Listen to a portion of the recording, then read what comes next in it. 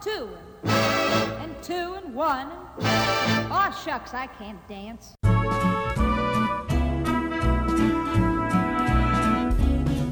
Hello and welcome to Stories from the Open Gov, a podcast dedicated to telling the stories about what open government and open data look like. And my name is Richard Pietro, and it's been a while since I published an episode of Stories from the Open Gov, but much like the Phoenix, this little podcast is reborn in a different form. And by that, I mean, I now have a co-host, Derek Alton. And Derek is the founder of the Canadian Open Data Society, or I should say co-founder of the Canadian Open Data Society. He's a newly minted head of community with Apolitical, and he's also a long-term friend of mine. So how are you doing, buddy? I'm so excited to be here. I'm so excited to be heading with you to Washington, D.C. for like the first in-person conference in well over 2 years.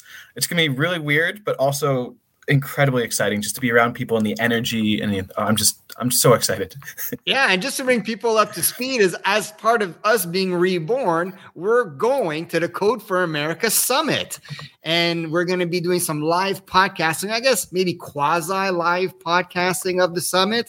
And the way we're going to be doing it is, for those of you who are sports fans, we want to bring a little bit more humor and fun and a little bit of irreverence. If you're Canadian, you might be familiar with the Spit and Chicklets podcast by Paul Bissonnette or Biz Nasty. Or if you're an NFL fan, you might be familiar with the Pat McAfee show. So it's like Pat McAfee meets open government and civic tech. So we're going to have a lot more energy with these kinds of things from going forward. And to kick off this new style and to kick off our trip to Arlington, Virginia for the Code for America Summit, we have our first guest. And he's going to help us hype the event a little bit more, because this is going to be a doozy. It's the first one, like Derek was saying, in a few years that we've actually been going on in person to an event. And this person is Ryan Coe. And he is the Code for America Chief of Staff. He's the former engagement manager at McKinsey & Company, who also happens to hold a master's degree in computer science and engineering from MIT. Derek, help me say hello to Ryan. Ryan, how you doing, buddy? Hey, Derek. It's great to have you here. I'm honored. It's always been a dream to be on the Pat McAfee show. So let's do it. So Ryan, I'm going to ask you to maybe move your microphone just a little bit backwards. You're coming a little hot on us.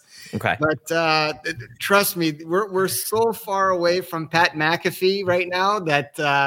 But I'm glad that you appreciate the analogy. I don't have any stories about getting drafted or not yet. My way into punching. Not yet. Ryan, there's still hope for you. Yeah, it's true. It's true. It's but the one position I could play. I saw in your bio that you're a basketball guy. Yeah. Okay, so you're based out of the West Coast. Which one's your team? I mean, I grew up about 30 minutes south of Oakland, so it's got to be the Warriors, right? So I was paying attention last night. It was a good win. Finish the series. Moving on to the Western Conference Finals. Go Dubs. And as an ardent Raptors fan, I need to apologize and say thank you at the same time, obviously. Yeah. You know. Yeah, I was I was actually at that last game. You were at Game 6? I was at Game 6. So it was the very last game ever at Oracle Arena in Oakland. So how could I miss it? Sitting all the way at the very top, all the way in the very back, but couldn't miss it. So. Wow. Well, I got to say, you're the first person that I've spoken with that's gone to a finals game for where the Raptors were present. So I am definitely a little bit jealous on that one. But that's not why we're here. As much as I'd love to speak Raptors with you, buddy, we're not going in that direction. We're talking about the Code for America Summit. You guys have a stellar lineup going on here. And I guess my first question for you is like, what makes you so excited about this year's summit for Code for America? Yeah. Is it okay if I tell a quick story? Of course. It's been more than 2 years since the pandemic really started in force, right, in the United States. The shelter in place started March 2020. And that was when we were trying to actually host our first ever in-person summit in Washington, D.C. area.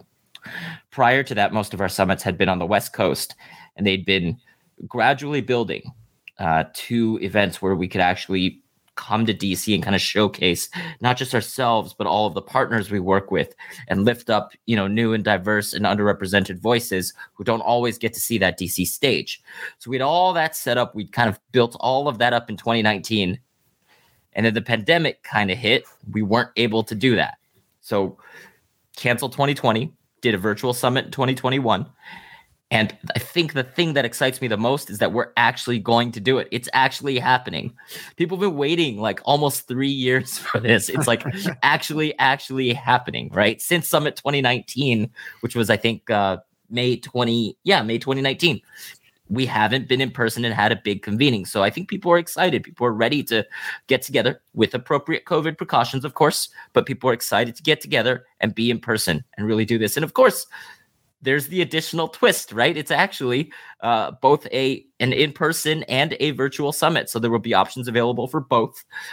Looking at the attendance numbers, it actually looks like it's about even. It's about half in person and virtual. And there are a lot of people who really appreciate that. Now, it'll be a little clunky. I'm sure there will be interesting AV situations we're going to not even have thought of that are going to have come up like, wait, what if we want to bring in this person to do this or that? So we'll do it live. We'll take it as it goes, right? Like don't use that line. We're going to do it live. Will forever be like, it's bad mojo. It's okay. bad. All right. Let me flip it then. Right. We will experiment and rapidly iterate very quickly because we don't really have a choice. It's what we're going to do. Things with the pandemic literally change all the time in terms of government regulations and case rates and things like that. So we've planned for many different types of unknowns, but we know that we won't be able to catch them all. So we will stay nimble and rapidly move as we need to. How's that? Yeah, I'm really excited to see what happens because I've been stuck in my parents' basement for the last couple of years, and I'm desperate to get out and see people. But I'm also really curious about the hybrid because I know hybrid's been sort of that holy grail that people have been talking about for years, and now the pandemic's forced us to start really thinking about what that could look like. So I'm curious to see how that comes together and how we sort of build bridges between the virtual and the in-person and have them weave together and connect us as one piece. I'm really curious to see how you guys do that. Yeah, I mean, it's definitely going to be interesting for both, right? Because I don't think conference attendants are used to having both. The ability to say, actually, I'm going to hop into a virtual session or I'm going to be in person, et cetera. So it actually ends up meaning, by the way, that there's twice the content, which is actually kind of cool. It allows us to really, like, just to move the topic a little bit, like if you think about where public interest technology, civic technology has gone over the last 10 years. This is the really interesting thing. When Code for America Summit first started, it was a very small convening just for our fellows, right? So we had 3 or 4 communities and maybe 3 or 4 fellows who were on 1-year projects in each. So it was really a showcase of us, ourselves, Code for America, and our government partners. And the participants were basically people who were in our fellows programs and the governments who we worked with. Maybe a few hundred people showed up, and maybe we'd have 2 or 3 partner organizations.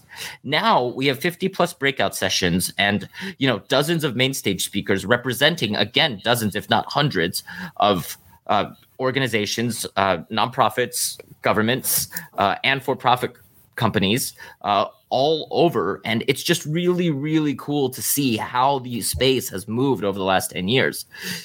While we will, of course, be showcasing a lot of our own work, there is so much that is happening and so much that is being showcased. And so actually, frankly, bringing it back, having this in-person and virtual experience allows us to actually put a lot more content out there, showcase a lot more people, highlight a lot more of their work, and expand, I think, our in 2019, when our former CEO and founder of Code for America, Jen Pahlka, transitioned to our current CEO, Amanda Renteria, Jen said, we're going to have to build a bigger tent. That was kind of a really big theme a couple years ago. And maybe we'll get to the theme in a second, but we're building a bigger tent. And that's wonderful. And actually, both Derek and I have experiences running events. Derek on a larger scale with the Canadian Open Data Summit. But I know that one of the big problems with these kinds of things, especially when you have a national mandate like you guys do, with so many stakeholders, you put out a call for proposals, and it becomes like, who are your favorite children, right? All of a sudden, like you got to greet and toss somewhere out of the way. It's like, who do we cut? And you try to fit people in as much as you can. And I remember years ago, I went to a different summit, an international summit, and they tried to please everyone, all their stakeholders. And there was like 8 or 9 people in a panel for like 45 minutes.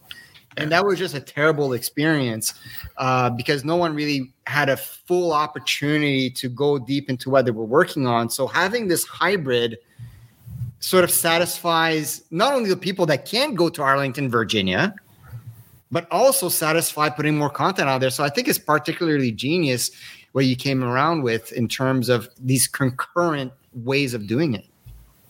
Yeah, absolutely. So a little bit about that. We always put out a call for proposals because we want to make sure we're catching what's out there, right? But yeah, we usually get a couple hundred submissions. This year was no different. Looking at the numbers now, actually, I have a blog post on this that we published with all the numbers. And the way it worked was we assembled a content committee of folks from around the community. We asked them to read through all 225 plus submissions. There were about 450 total people who submitted. And we curated something like 40 plus sessions here across these 4 different tracks: operations and management, people, power, and community, policy and administration, and service design and delivery. And, Richard, like you mentioned, it's really hard because there were so many quality submissions and so many people doing such interesting work and having such noteworthy examples of how they were changing government systems to deliver more equitable outcomes and to be more human-centered and to be more collaborative. And it was so hard. But this content committee read everything. We had a little scoring rubric. And after a lot of debate, we ended up with our 40 some odd acceptances. And I think the exciting thing that we're really hoping to highlight is if you scroll down a little bit, we actually show the race and ethnicity of both submitters and accepted submitters, as well as the gender. We really hope to kind of make this a standard practice for diversity, equity, and inclusion, that we're trying to be transparent about both who applied and who also was accepted. And so we've been doing this for a couple of years now and believe that that's just incredibly, incredibly important. Yeah, as an advocate for open data, I think this is fantastic to have this information out there and people can see. And being able to compare between who submitted and then who was accepted, I think it creates such an interesting place for really important and meaningful conversations to happen. So huge, hats off to you guys for doing that and being so open and transparent and vulnerable with your process. I think it's huge. And I know I'm looking at this now, I'm like, man, I need to bring this to all the different groups that I work with that organize things and see if we can make this the new standard. This is now going to be, 5 years from now, I'll be like, this is now standard. Everybody's going to be doing this. We would love that. And it was actually a couple of years ago when we have invited speakers who said, hey, I would love to do this, but I want to make sure that your conference or your panel or whatever is diverse. So can you please tell me who else is going to be there? And when people started doing that, we started realizing, yeah, actually, instead of waiting for people to ask, we could just publish and share information so people kind of know what they're getting into before they even start making plans to go. So we're excited about things like this. And just a bit of a public service announcement, because I've done smaller events on a smaller scale. This also applies for smaller events. And I think especially if you're a local organizer, one of the things that typically happens, because it's difficult running an event and it's difficult, recruiting and sourcing good speakers, that you go to your Rolodex, right? You go to the low-hanging fruits, you go to the people that you know, and all of a sudden it creates that echo chamber of like, it's always the same people coming around. So if you really want to run an event, especially locally, push yourself a little bit. Look, reach out to people that you may not know, but you know of them. I think more often than not, you'd find that they're very willing to help out in some way, shape, or form. And that what Code for America is doing here and what Derek will be doing in the future applies to any event. Yeah. So, all right. So with that being said, I was kind of expecting a bit of a response there. So we're having fun on this one. I want to get right into the actual event itself, if you don't mind. And I'm going to pull up sort of, you guys have essentially a theme for the event. You're calling it, building the path forward together. And I'd love, Ryan, tell us a little bit more about why you guys chose that theme and talk about that direction. What does that path forward look like for you? Yeah, thanks. So this theme is really about those last two words. There's a emphasis on that word forward, and there's an emphasis on the word together. I mean, let's just take a moment to appreciate what we've all been through over the past couple of years, right? There's been a pandemic that has completely changed the way we work, completely changed the way things operate. I mean, look no further than supply chains and things like that, and completely changed how governments work with people and interact with people and deliver services, or in many cases, fail to deliver services to people, right? We've also had a global reckoning on racial injustice, right? Largely precipitated by murders such as those of George Floyd. But we've had a global reckoning of that. And that was all just 2020, right? We've had a change in presidential transition, a possible insurrection right? Like we've just gone in such interesting directions. And so those two words, forward and together, are very much about what now, what next. I mean, we've seen so much good and so much bad happen over the last couple of years, but it's been a lot, right? We've seen some governments really, really pivot and say, oh, I need to take this paper in-person process and not have people come in and have them do this completely online. We've seen some governments figure out how to connect different data sets so that they can automate services instead of asking people to submit their own information. We've seen academics, we've seen nonprofits really talk about actual, for example, automated filing of taxes, because that's something that can actually start to happen, right? And so now that government is starting to think creatively and push the envelope a little bit, some of it forced by the pandemic, or but it was the pandemic was a great catalyst for this. The thing it really was for 10 years. Yeah, it really was, and actually, it was one of the let's say it was one of the darker things, right? It was like, okay, bad news, there's a pandemic. Good news, people are actually asking us questions we've been trying to have them to ask us for years.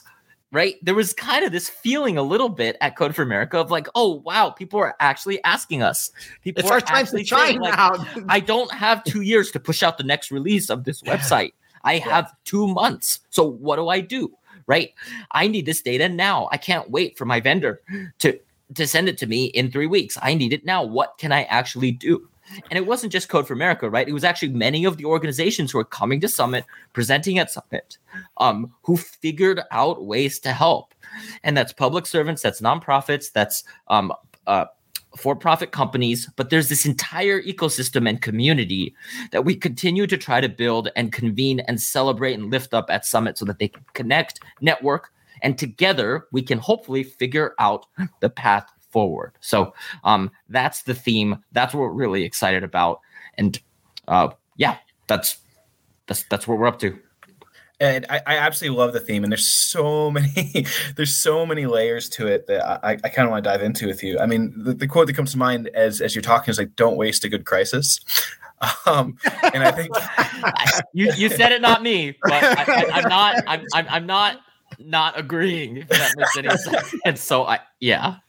Well, it's this interesting thing. So, like, before jumping in with apolitical, which is where I'm going next, I've spent the last 7 years working for the government of Canada in this sort of digital transformation space, and it's been this interesting thing. Like, the digital transformation space with governments has been this sort of innovation space, which means it's off to the side. Where cool things happen over there, it's not mainstream. And the pandemic forced everything to go back to mainstream. Like, everything, all that stuff had to be mainstream. All of a sudden, you're getting calls left, right, and center. How do we do this digitally? And leaning on all sorts of different civic tech groups in a way that hadn't been done before to help bring that knowledge to the government so that we could do it yesterday, kind of thing. And the speed was incredible. But the fear now is, like, how do you avoid snapback? How do we go forward, not backwards, as we come out of the pandemic? And I know I've had conversations with colleagues in Australia. This is a big concern they have that now that things are going back to normal, if we can say that, we shouldn't be. There's this danger that we're starting to go back to old habits. Public servants are being brought back into working in the office in old ways, and so this question of, like, how do we keep moving forward? How do we build this momentum? Let's not snap back. Let's go forward. What does that look like?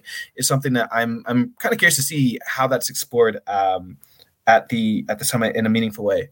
There's so many different angles to this, right? So I'll just go through a list in no particular order. The first one that comes to mind is on the policy side, maybe not big P like legislative policy, let's call it little p administrative policy. There were so many waivers that were put into place at the beginning of the pandemic when everything was shelter in place. So, for example, in-person interviews were often changed from mandatory to optional for people to access their benefits. There were many paper steps, such as having to fax something in that maybe you could change to sending an email instead of faxing. All these different ways to reduce what is known as administrative burden, right? Or the time tax of a lot of this. A lot of those waivers might be going away because they're expiring. And so will those waivers get extended, right? And then on the big P policy side, there are programs and services such as the child tax credit, right, which were passed as part of initial congressional response to the pandemic. And then the open question remains, how long will these services be extended for? So on the policy side, there are a lot of really interesting things that hopefully continue to move forward. And then on the operational side, Derek, that was the other thing that really came to mind. I mentioned earlier, different departments actually sharing data. Will they continue to do that? Will they continue to build data hubs and APIs to actually say, the tax body has the parental employment data, and the Department of Education has all of the children's information. So if you're trying to evaluate a service for example, child nutrition, matching that data source will actually allow automated targeting, and then we can just send people checks or debit cards instead of having to make them apply and then have to ask. I heard this during the pandemic, K-12 teachers to go around and tell all of their students, hey, you're eligible for this child nutrition subsidy, go get it, right? Just automatically send it because the government has the information to do it. It's just siloed in a couple different places. So will those things continue to move forward? Or will we move back to a world where it was a little bit less about that and a little bit more about, like, making sure we stay in a very risk-averse, siloed, policy-compliant environment? So, we'll see where it goes, but there's so many different angles, and that's a lot of what's actually going to happen at Summit is a lot of people are going to be trying to think about and push and present ways that some of this change can stick. Yeah. It's really easy to go back to the well, isn't it? You're forced into a situation, and then all of a sudden you go back to baseline, which is that snapback that Derek's talking about. And I think, particularly, I feel very strongly as Derek does, like, the path forward a little bit, because we don't want to lose the momentum, right? And if anything, we want to indoctrinate a lot of these new operational procedures and policies and things along those lines, not just working remotely, but the culture that's developing of, and I don't think that's the right word. I'm actually going to throw it to you guys a little bit. One of the elements that came out of the pandemic was not just a sense of change, but a sense of urgency to change. And the speed of government is something that a lot of people are very critical of. I want to talk about that a little bit before we get into some of the meat and potatoes of what the summit's going to be like. And I think that path forward, which is we're tired of crawling, right? Let's turn this little, lawnmower engine and put a V6 in there kind of deal and really get that urgency or keep that energy into this change that we've been witnessing inside government. Can you guys speak to that? Because you're both, very close to government. I'm one of the guys that's been just sort of on the outsides, sort of looking in a lot of the times. Yeah, I think for me that the big thing that to this point, Richard, is that that big V6 or V8 engine was always there. It just was kind of just never used, and the pandemic all it's enforced government to be like, we need to use this. But I think it was a wake up call. I know there's a lot of us who work in government who are like, wow, we didn't realize, we ourselves in the system didn't realize government could work this fast, and that was sort of a big eye opening experience. Like now we know it can. The genie's out of the bottle now. We know that it can. The question for me is, how do we make this the new normal? How does this become the new norm? How do we, move away from 19th, 20th century government and really live in this digital age that we are now in and avoid that snapback? There's a lot of governments who would say that, actually, Derek, that we've been wanting to do this. And actually, a lot of these waivers and a lot of these forcing functions and the fact that there are people who needed help right now, right away in the middle of a crisis allowed them the ability to do that. For example, there are a lot of cases of emergency procurements where instead of having to write an RFP and put out a really long list of requirements and actually go and make a competitive bid and evaluate the responses and take 2 years to do that, different governments actually found ways around that and actually said, hey, I'm going to build this in a more agile and iterative way. And I'm going to do a procurement that's like that too. So instead of procuring a big monolithic end-to-end system, I'm going to procure modules really quickly and put those really small, tightly defined modules out to bid and get those done real quick. And instead of trying to decide all my requirements ahead of time, because I won't even know what those are in 2 years, I'm just going to say I need a system that can deliver on XYZ business and social outcome. Right. That's just a classic example of something. Then when we talk to people in government, they would actually say, we've been trying to do this. We've just never had the V6, so to speak, to do it. Turns out it was there. So, well, yeah, I think the big thing for it's almost like the political cover, the political space to do this stuff. It's like, we could always do this. We knew we could always do this. We just never had permission to. And all of a sudden, it's like, now you need to. It's like, okay, we're ready. We can do this. Thank you for letting us do the thing we could always do. And that's actually one of the interesting things is that, like, I want to be really careful that, like, nonprofits like Code for America, when we talk about things like Summit, we talk about innovation and change and being a change agent. We really view ourselves as doing that with government, not around it, right? I think oftentimes outsiders can come in and say like, oh, I'm going to do better and build this thing outside. And the reality is a little bit of that, of course, because you want to push the envelope. But I'd like to introduce a bit of a different frame, which is that nonprofits like Code for America, academics, and yes, a little bit of the private sector as well, can show government what's possible, but also absorb some of the risk for them, right? So public servants can point to us and say like Code for America or New America, Results for America, the Beck Center for Social Innovation, Social Impact, like that they said something, they studied something, and we're going to try it, right? We provide some cover and we absorb some of that risk and we help them experiment, and we're there to support them when they run into obstacles and can't get around them. So I really do view this as like not like innovating outside government, but really helping government push that accelerator, help them find that faster engine with them. So that's really kind of an interesting thing about this community. Well, I think one thing that's going to be really interesting to see, and I'm looking at some of the sessions that I'm excited to go to, is that the context is shifting. So we're moving from a pandemic-based context to whatever's next based context. And so what that means is that the relationship between government and the private sector and not-for-profits is going to shift. I mean, we're already seeing this. So during the pandemic, government's going to really step forward because we had to, and now and spend a lot of money to make things happen very quickly. That's going to shift. You're going to start to see government start to step back a bit, and into that void, there needs to be new relationships with not-for-profits in the private sector.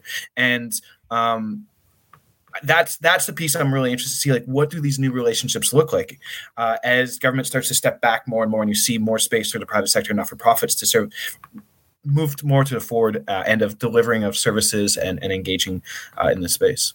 Yeah, I mean, our overall kind of framework for a lot of this is called human-centered government, and you'll see elements of this throughout Summit. So just to highlight a couple of themes, I think there's a really, really big theme around true incorporation of people with lived experience in government. And what we mean by that is that, in the private sector, you always hear about user testing and testing services with users, but not in a reactive way, but in a truly proactive way to actually say, hey, if I'm designing a service for people who are eligible for something, or if I'm targeting a certain underrepresented population, or if I'm targeting a certain neighborhood, or I'm trying to do something, whatever the government is trying to do, first, maybe we should ask that community before we actually try to do anything. And second, perhaps more interesting than just incorporating them after the fact, maybe we should co-design with them. And so you'll see a lot of sessions in service design and delivery track, as well as in the people and community track that are about this, that are about true co-design, as opposed to just community engagement, right? Which, of course, is very important. But kind of flipping the table so that it's not like government in power designing a thing and then pushing it to people, like people, the actual constituents, right? The taxpayers, the people who live there, the people who would actually access and use services are actually involved in designing, because it turns out that's actually makes it a lot more efficient when they're actually able to say what they actually need and show what the obstacles are and the things to get around, right? It ends up being a lot more collaborative and a lot more human and community centered. And so that's a really exciting shift of paradigm. Turns out that that's actually a common practice already, right? Being a lot quicker with iteration, understanding feedback much quicker. And so we want to continue to help governments do that. So there's a lot in here that showcases this.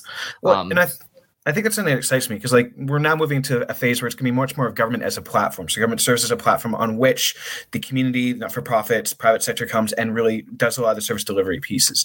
And so I'm excited to see all the different examples of this being done and showcasing. There's a lot of different sessions that showcase this is how we do things differently. This is what government as a platform means and looks like. That's much more citizen-centered in terms of how we design and deliver the services we need to make a better society and a better world.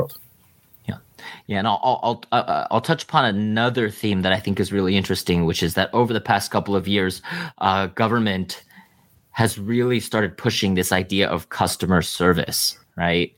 This idea of customer satisfaction. And I personally don't love the word customer when I think about myself. I'm not a customer of my government, right? I have a relationship with my government, and without getting into philosophy and social contracts and stuff. So, but let's just call it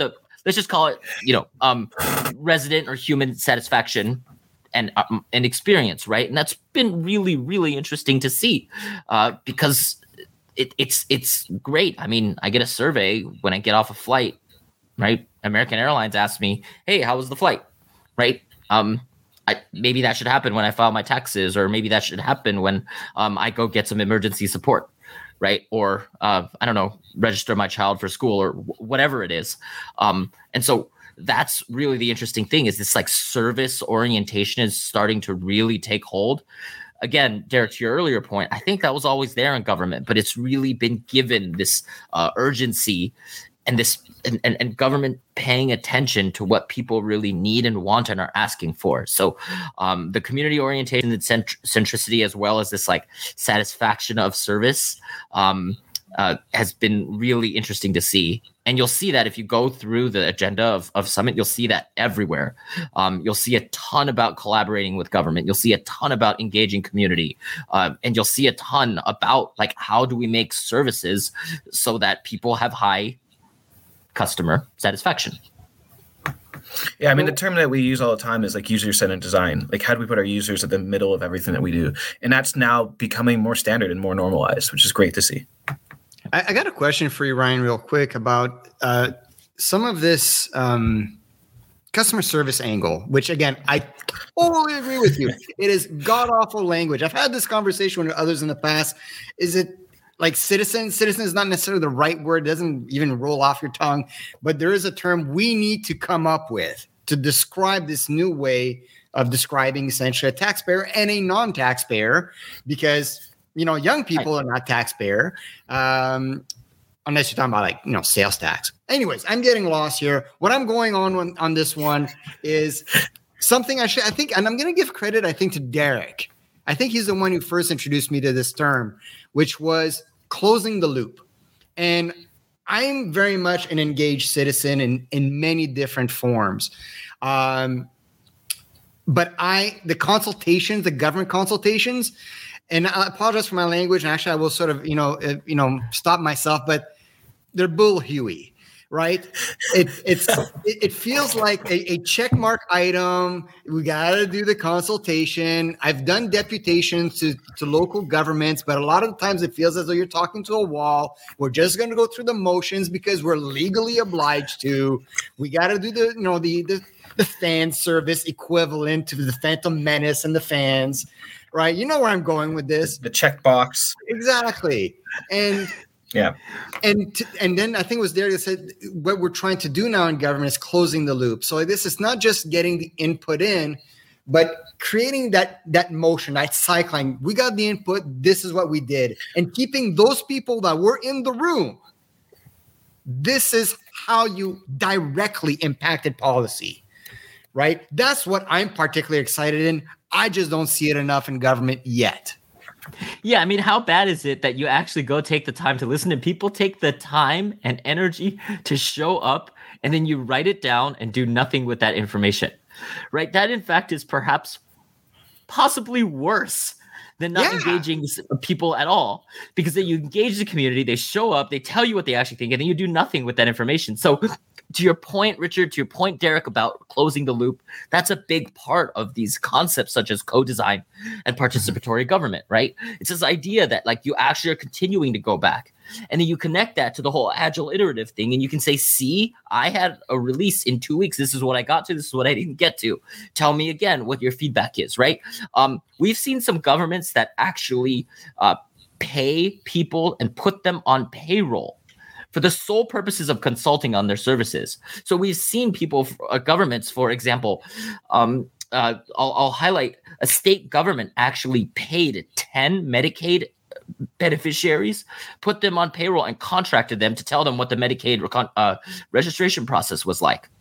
And they would test with these 10 people. Hey, what if I sent you a text message? What time would you want that text message? What would it say? What would get you to actually remind you that you have to submit this form to your insurance company? Whatever it is, like they're actually able to do that. So instead of like having a big meeting in a conference room at a city hall or a state government somewhere and then putting out some notice and then maybe some people show up, actually hiring people and making it a part of their thing, compensating them is actually a really interesting thing.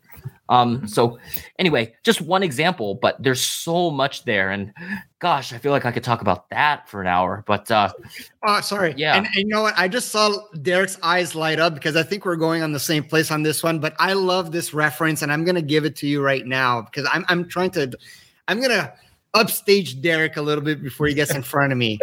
There's a Canadian civic engagement individual by the name of Dave Meslin. He's written a book. He's done a lot of great stuff, but he did a TEDx presentation about 10, 15 years ago, and it still gets a lot of play to this day. But more importantly, he has this analogy. Imagine if government advertised and marketed civic engagement, like come to our consultation or whatever, the same way that Nike advertises. Like imagine how much more people would come out to these things, or vice versa. Imagine if Nike advertised their shoes the same way government advertises civic engagement. They would never. No one would buy a shoe. Exactly. No one would buy a shoe. So we got to start thinking about wrapping things up here, Ryan. But and I want to get back to the summit a little bit here.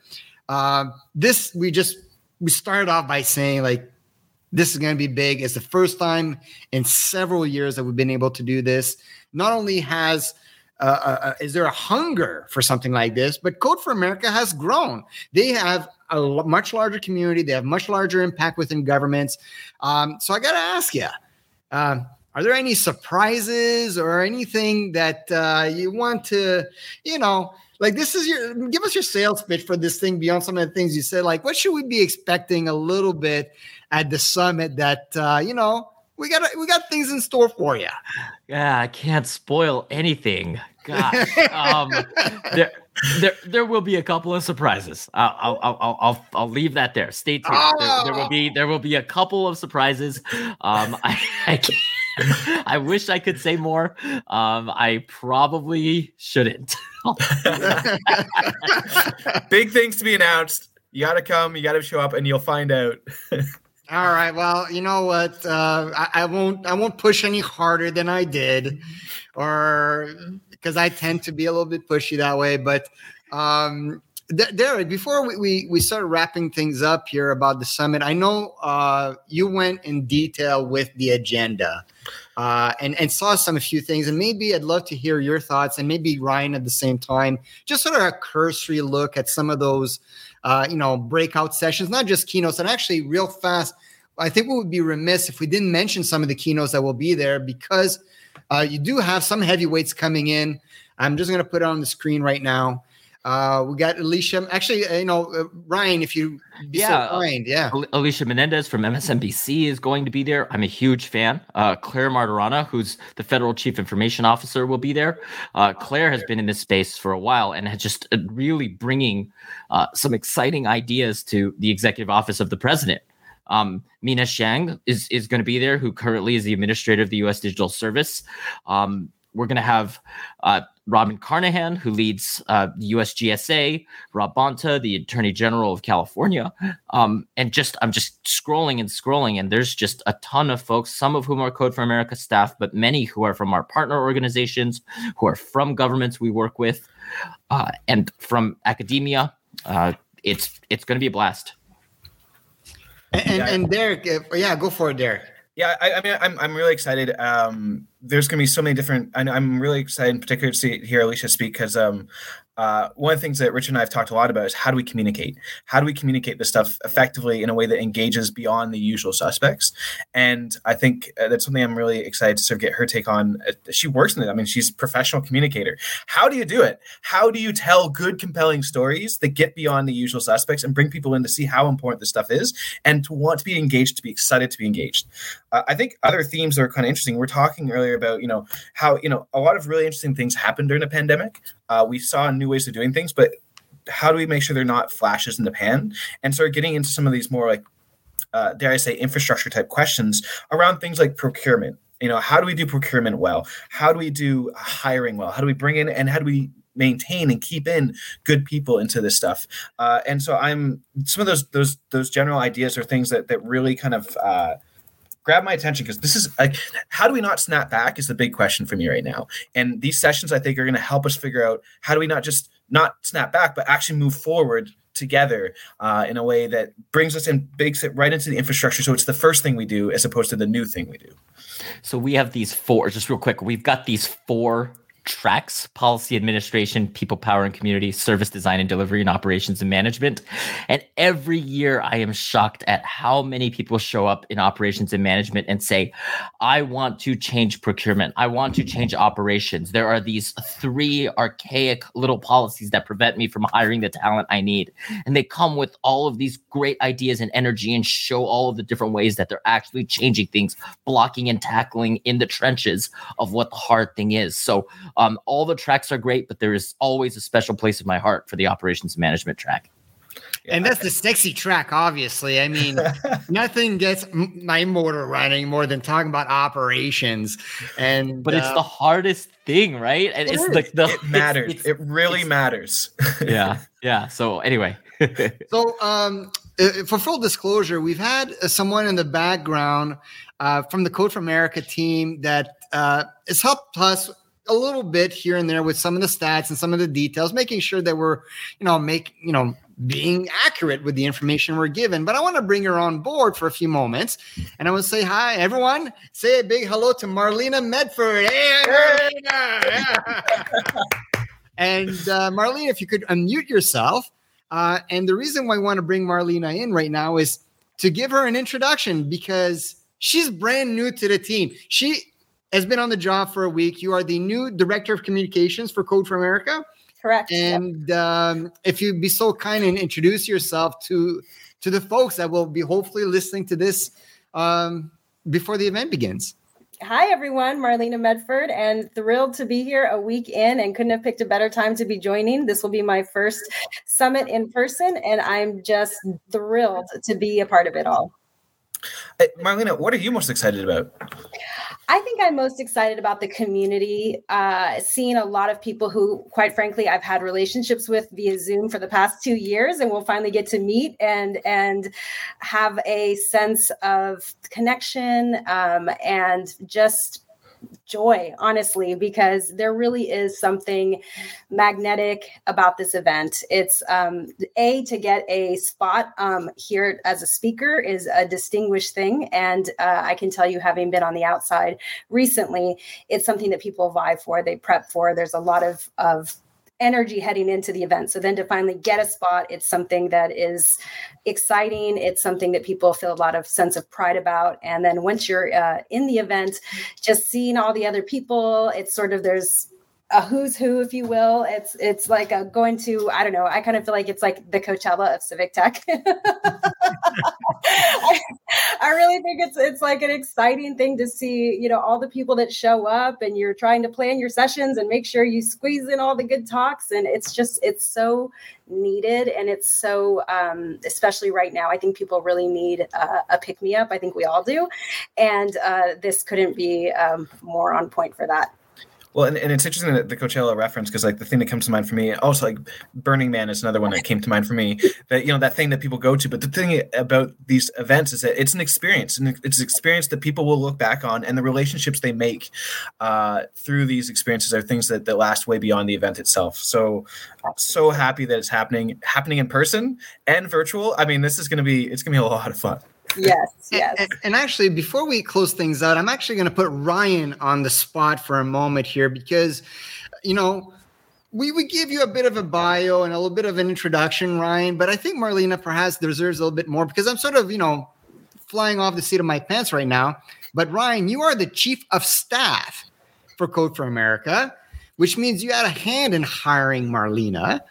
And this might be a bit of an opportunity for, you know, why did you bring Marlena on board? What does she bring to the team that I know she had mentioned she has been in the civic engagement community for a long time, in the civic tech community for a long time. But, you know, please, you know, give her the big head as she's coming in.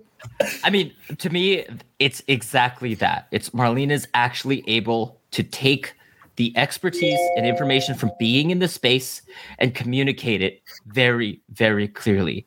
And we need more of that, right? So I'm going to connect this. Like, we need Marlena's expertise and talents to be able to bring this to more and more governments. There is $200 billion of IT spent. There are millions and millions of public servants.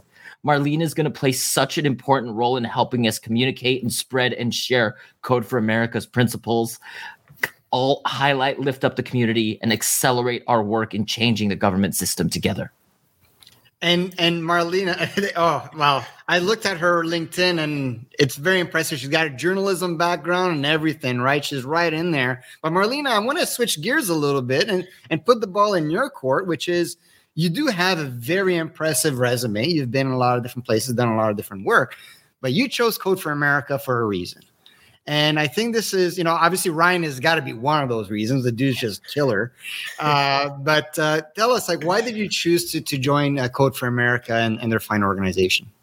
Honestly, to me, for a long time, it's been a beacon of hope. It's been a proof point of what's possible. So many of us have looked to Code for America as inspiration, and seeing that it's possible to really raise the bar when it comes to government. And as Ryan talked about, doing it, you know, shoulder to shoulder in collaboration with government.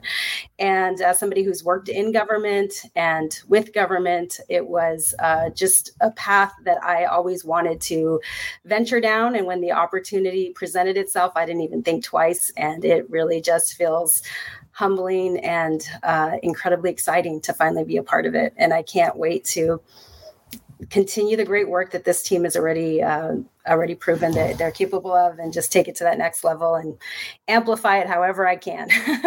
Well, a week in, you're already a grizzled veteran of the team. Yes, a week in. I can't believe it. It feels like it's been a lot longer, but I couldn't be more thrilled. So speaking of all this, we should probably talk about what we're going to be working with Marlena on, Richard and I, through the summit over the next couple of days, because we are going to keep this good time rolling. Before we do that, I just once again, we're improvising this new style a little bit and water finds its own level. And I just had an idea. I'm going to interrupt you because Ryan does need to go. He does have a hard stop right now. And so let's just say goodbye to Marlena and Ryan so they can, get on to their lives. And then you and me, Derek, will talk a little bit about what we'll be bringing to Code for America and what we'll be doing from a live podcasting there. So Ryan, Marlena, thanks so much for allowing us to be there. Ryan, thank you so much. It's very early right now. We're recording this on Saturday morning. For you, it's been a great conversation. Derek, let's give him a good goodbye. All right, thank you so much. Guys. You guys have a great one. Thank you for having us. We're honored to be on your show. A lot of fun. Thank you, guys. All right. So, Derek, I interrupted you real fast, but please keep going on. Yeah, tell the fine people what we'll be doing in Arlington, Virginia for the next few days. Yeah, so we are trying something new and exciting. We are trying to, and we talked a wee tiny bit about this at the beginning, but it's probably worth going over again. We're trying to bring the energy, but also the deeper diving, the analysis that you often see with sports and sporting events. We want to bring that to the Code for America Summit. We want to show people how much energy and how much fun these events can be through basically a semi-live podcast type format where we're going to be throughout the summit. We're going to be talking to all sorts of different people, whether it's participants, whether it's speakers, whether it's organizers, to really understand what's their experience. What are they taking away from this? What are both the key highlights, but trying to dig actually deeper into what's happening to be like, what are the themes that are starting to emerge? What really matters from what's happening here, and what are people taking away, and how is this changing things? And so we're going to be doing a bunch of different activities throughout the couple of days. We really encourage everybody to come find us. We'll be there. We'll be fairly obvious. We'll have a table, and we encourage all of you to come find us. Tell us about your experience. Tell us about your ideas. What excites you? What is really on your brain? What makes you nervous? All these things. We really want to hear from you throughout the event, and stay tuned because there's going to be more and more of these podcasts that we're going to be putting out through the event to really highlight these themes and these energy. And I love, you brought up that we're using a lot of the sporting analogies, like a pregame show and a postgame show, and the analysis that comes on, like breaking down plays and getting into it. But another analogy that I like to use for what I think we're trying to do for those that are non-sporting folk, which is like election coverage. Right? Election coverage, you'll go, you'll have the main sort of, studio where you have the analysts. Let's break down that race. Let's do this. Let's do that. What is the bigger message nationwide and perhaps even internationally? And then you'll send it off to the local races with a local reporter that speaks to a local candidate or local volunteers and really giving you that fulsome picture. Now, obviously, those post-game shows and pre-game shows have millions and millions of dollars behind them. It's just going to be me and Derek on this one. And Marlena will be helping us out. She is still in the green room listening in, and she's giving us absolutely. But we'll do our best to essentially provide the kind of coverage that can not only help those that are in attendance in terms of context as to what they just heard, but also bring the conference to people around the world who may not have been there. Yeah. Beyond just like, Derek, okay. All right. This is something you and I have gone back and forth quite a bit on. You have that capacity sometimes. I definitely don't. A lot of the times these conferences are recorded, but sitting down for 45 minutes, listening to someone speaking on a microphone, it's not the way I absorb content, right? I love someone to describe to me what's going on, give me the sort of short burst, and that's what we're going to do, right? And at least try to do. Yeah, it's about bringing some energy and entertainment to this kind of thing, and the idea is, look, if you're not able to attend a summit, or if you were there but you want to have a brief reminder of the key things that came out of it, this is something you can go to. You don't have to consume hours and hours and hours of video footage, although I might because I'm a huge nerd. You can come here, you can come listen, and we'll give you sort of the key highlights that you need to take away from the summit. That's really what we're hoping to do. Exactly. And we'll see if it works. If it works, then we'll keep doing it and perhaps go to other conferences. We'll ask Marlena to maybe, put together a nice referral for us that the concepts seem to work for us, for Code for America. So much like what Ryan was saying, is like, this is about iteration and trying new things. And more importantly, keeping that forward together thing, right? And we got to find new ways to communicate about this that reaches to a larger audience. So before I actually close out my, this session here, any sort of final thoughts about the summit or things that Ryan said, Derek, that was particularly, that resonated with you? I mean, I think the key things for me is, first off, just sheer energy and excitement about the opportunity to leave my parents' basement and see. Okay. So sorry. He's going to be too humble to say it. So I will say it for him. Derek actually lives in London, England, but he was working for the Canadian government. It's a weird sort of situation. He was working for the Canadian government, moved to London, England. Then the pandemic arrived and says, well, if you're a Canadian citizen and you're working for the Canadian government, you can't live outside of Canada. So he had to come back and was sort of forced literally in that in that yellow drop ceiling basement. Yeah, this is where I've been living for the last. So just the opportunity to be with people and see people who, share, it's like the family coming together, share that common passion. That is for me the biggest and most exciting thing. The theme, though, is one that really deeply resonates with me as one of excitement, but one of also concern and worry.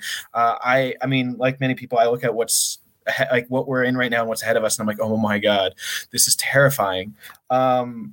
And we need to find a way to move forward and do it together. And so it's both the forward piece. So we're not snapping back. We're actually moving into a new world, a new reality, a more human-centered reality. But also together, I mean, we didn't talk about how ridiculously polarizing the world has become, how divided it's become.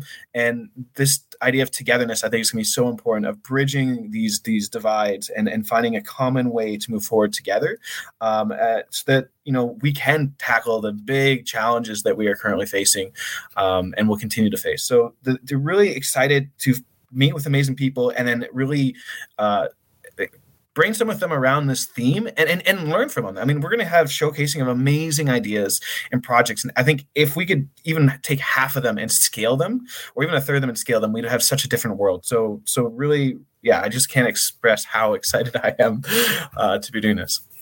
Well, what a better way to wrap things up on that one. And we want to thank, obviously, Marlena Medford, Ryan Coe for taking part. And as usual, some things have not changed from the old podcast. We're going to ask you to, leave a rating or leave a comment, share, obviously get it out there. Help us get the word out. And if you have any ideas on how to make the podcast better, if you have any ideas for stories or guests that you'd like to have featured, please let me know and let Derek know, and we'll do our best to get those guests. So until next time, let's make it open.